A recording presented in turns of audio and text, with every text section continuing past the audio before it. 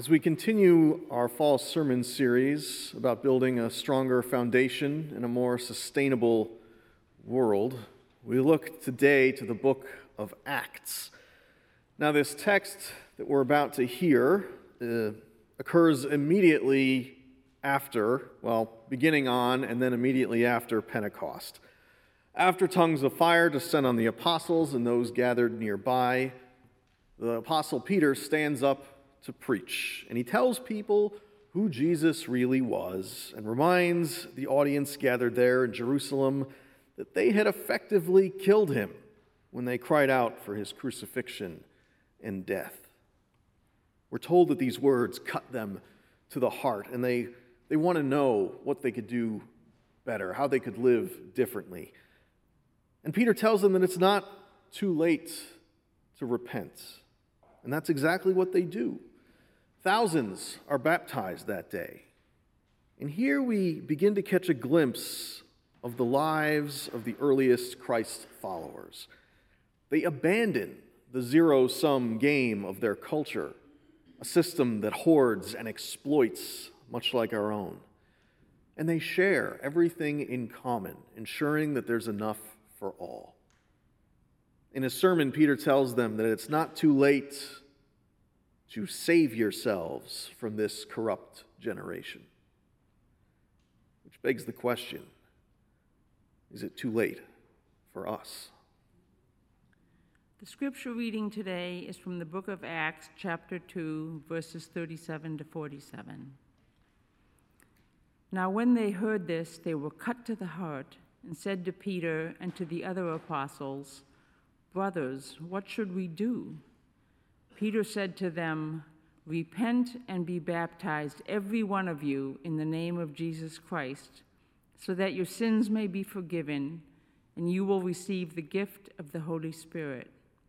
For the promise is for you, for your children, and for all who are far away, everyone whom the Lord our God calls to him." And he testified with many other arguments and exhorted them, saying, "Save yourselves from this corrupt generation." So those who welcomed his message were baptized, and that day about 3,000 persons were added.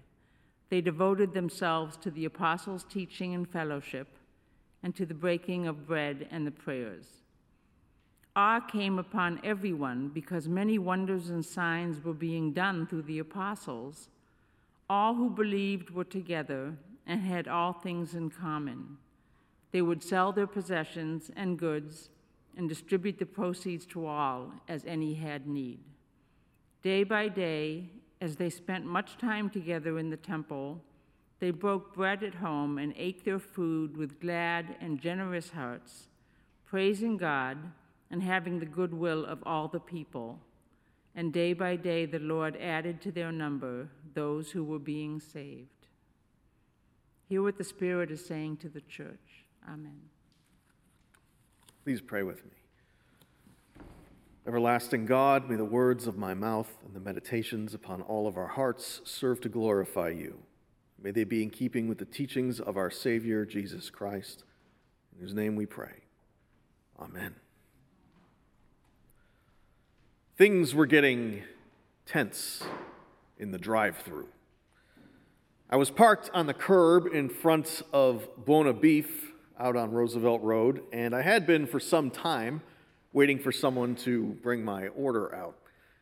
I knew that they were probably short-staffed, like everyone else these days, so I was just trying to be patient, give it time.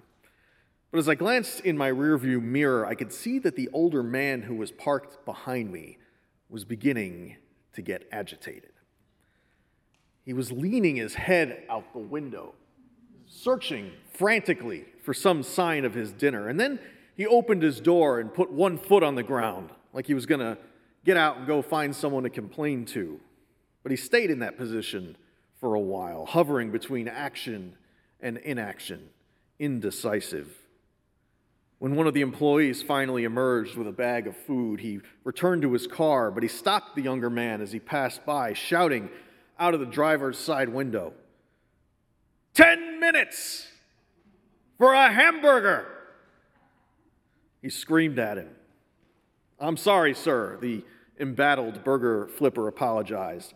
"We're really short-staffed right now." Well, the other guy wasn't having it. He launched into a frustrated tirade, dressing the poor teenager up and down for his presumed laziness and ineptitude. And eventually, the server made it through this ordeal and over to my window, and he handed me the bag. "I'm sorry for the wait," he said wearily. "And I'm sorry about that guy behind me," I said loudly enough for him to hear me. "No one wants to work anymore," he shouted out of his window at me. But I was already driving away, leaving him to fester in his resentment. No one wants to work anymore. This tired complaint has become a sort of mantra of frustrated customers and business owners everywhere, especially the ones who don't offer a living wage or a hospitable work environment. Now that people are waking up to the extent to which wages have stagnated for decades while costs have continued to rise, it's true, a lot of them are trying to find other ways to make ends meet. They're tired of being taken advantage of by a system that really doesn't care about them.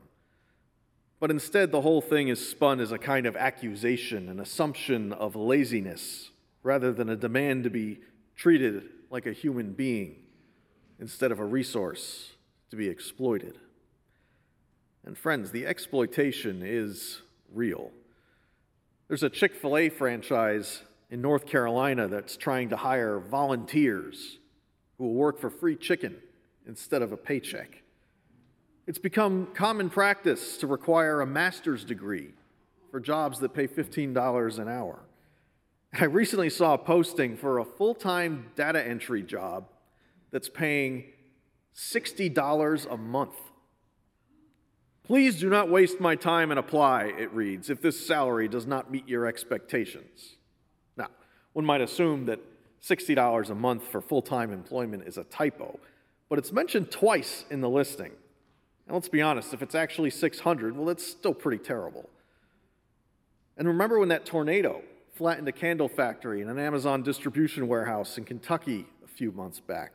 The employees there were told they'd be fired if they left their posts as the storm was approaching, probably by managers who were told the same thing by their bosses. Between the factory and the warehouse, 14 people were killed. Too often, human beings in our society are treated as expendable resources. One economist and White House advisor, Kevin Hassett, said the quiet part out loud back in 2020 at the height of the pandemic on live television. "Our human capital stock is ready to go back to work," he announced. Human capital stock. Is that all we really are to each other? My brother plays the guitar, and when we were kids, we used to write songs together and record them on this little boombox. The first song I ever wrote was called Tomb. It was about being trapped in a tomb and beaten up by a bunch of angry skeletons. It's a little unclear as to whether the guy in the tomb had it coming. Was he a grave robber? Were they just evil skeletons? This is what they do. Frankly, the song was lacking in subtlety or nuance.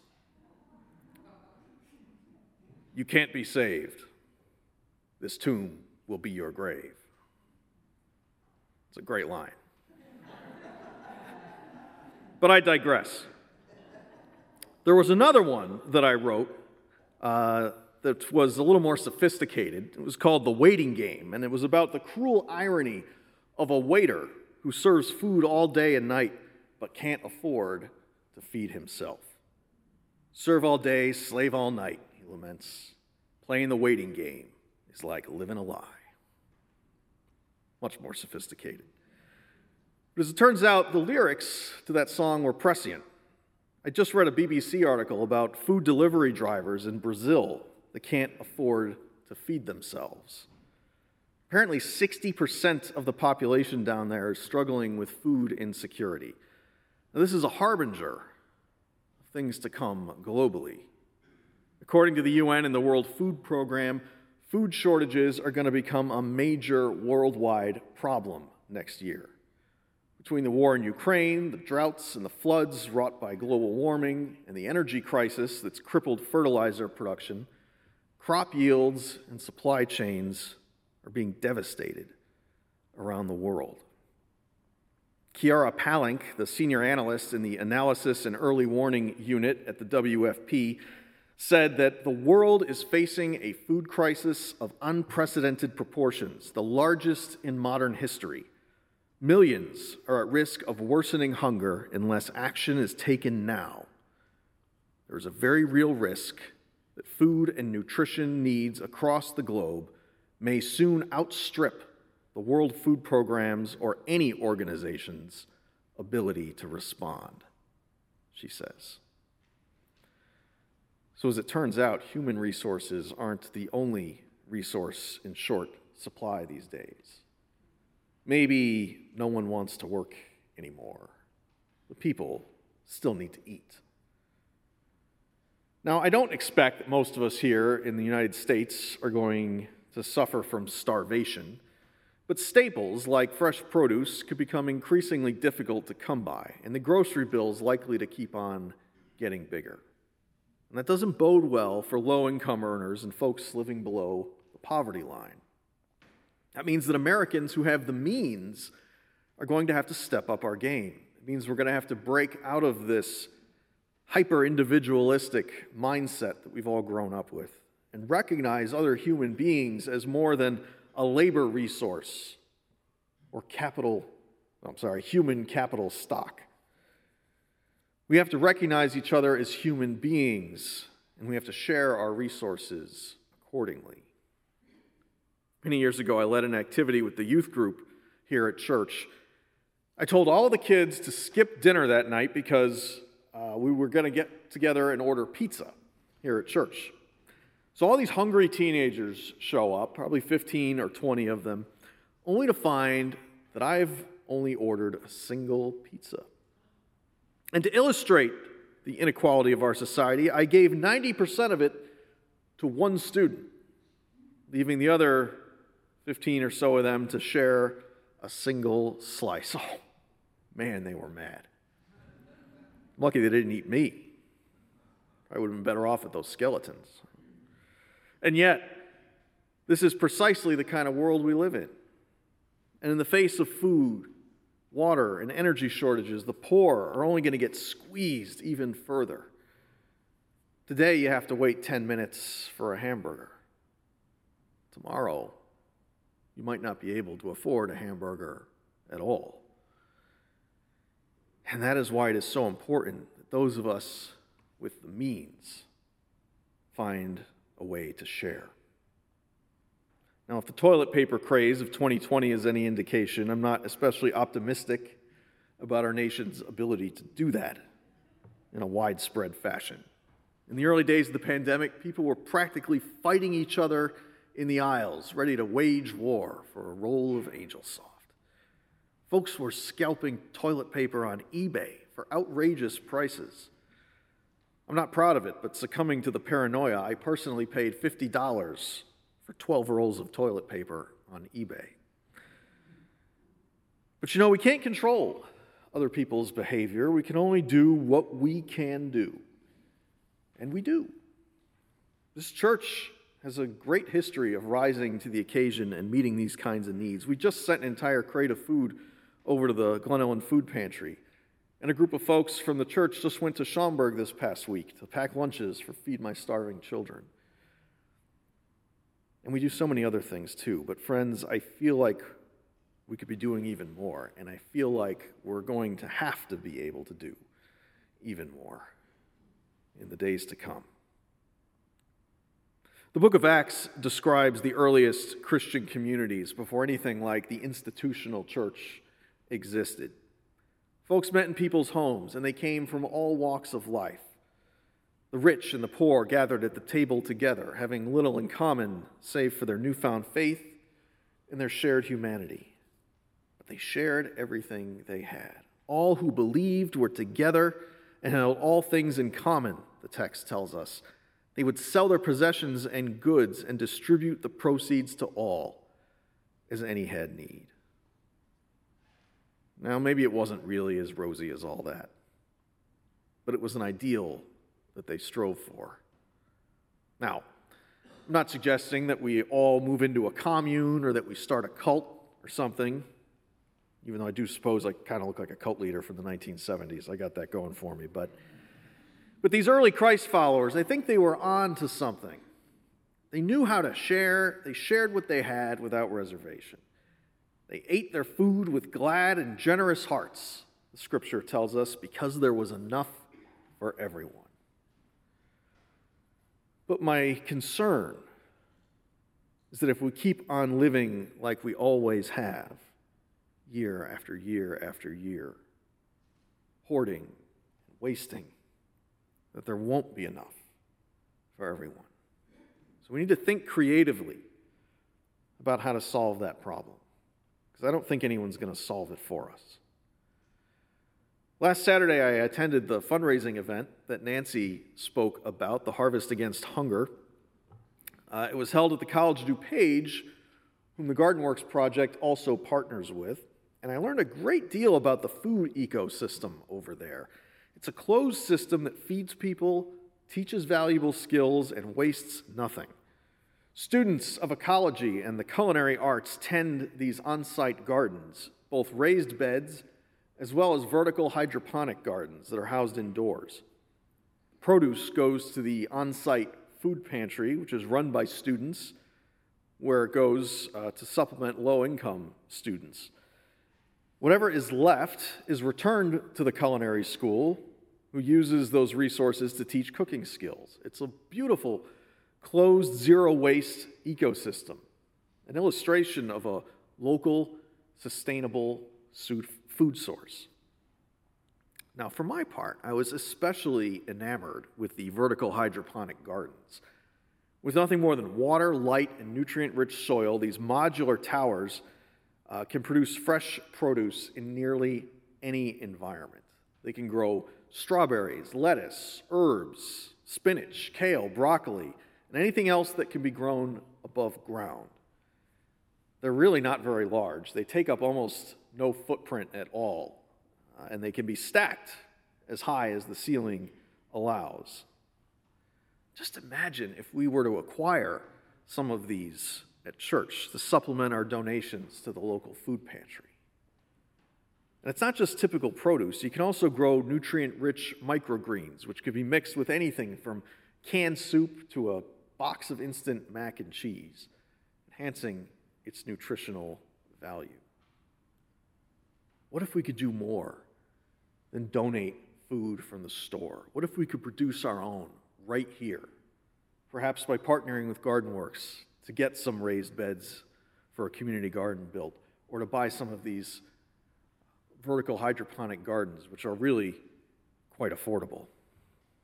With a little ingenuity and investment, perhaps we could do more to feed our community than we already do, as hunger lurks on the horizon.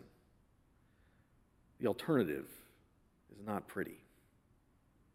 It's been said that civilization is only 3 meals away from chaos. Either we treat one another as human beings or as human capital stock. Either we feed each other or we feed on each other. We could ask ourselves what Jesus would do, but I think the answer to that question is pretty clear. Amen. And now, friends, before we sound the alarm, this is fair warning. If you'd like to either retrieve your children from the nursery or church school, or if you yourself would like to, spare yourselves the noise of the fire alarm, you can meet us out on the front lawn for coffee and donuts. You will miss a fantastic song if you leave now, but the decision is yours.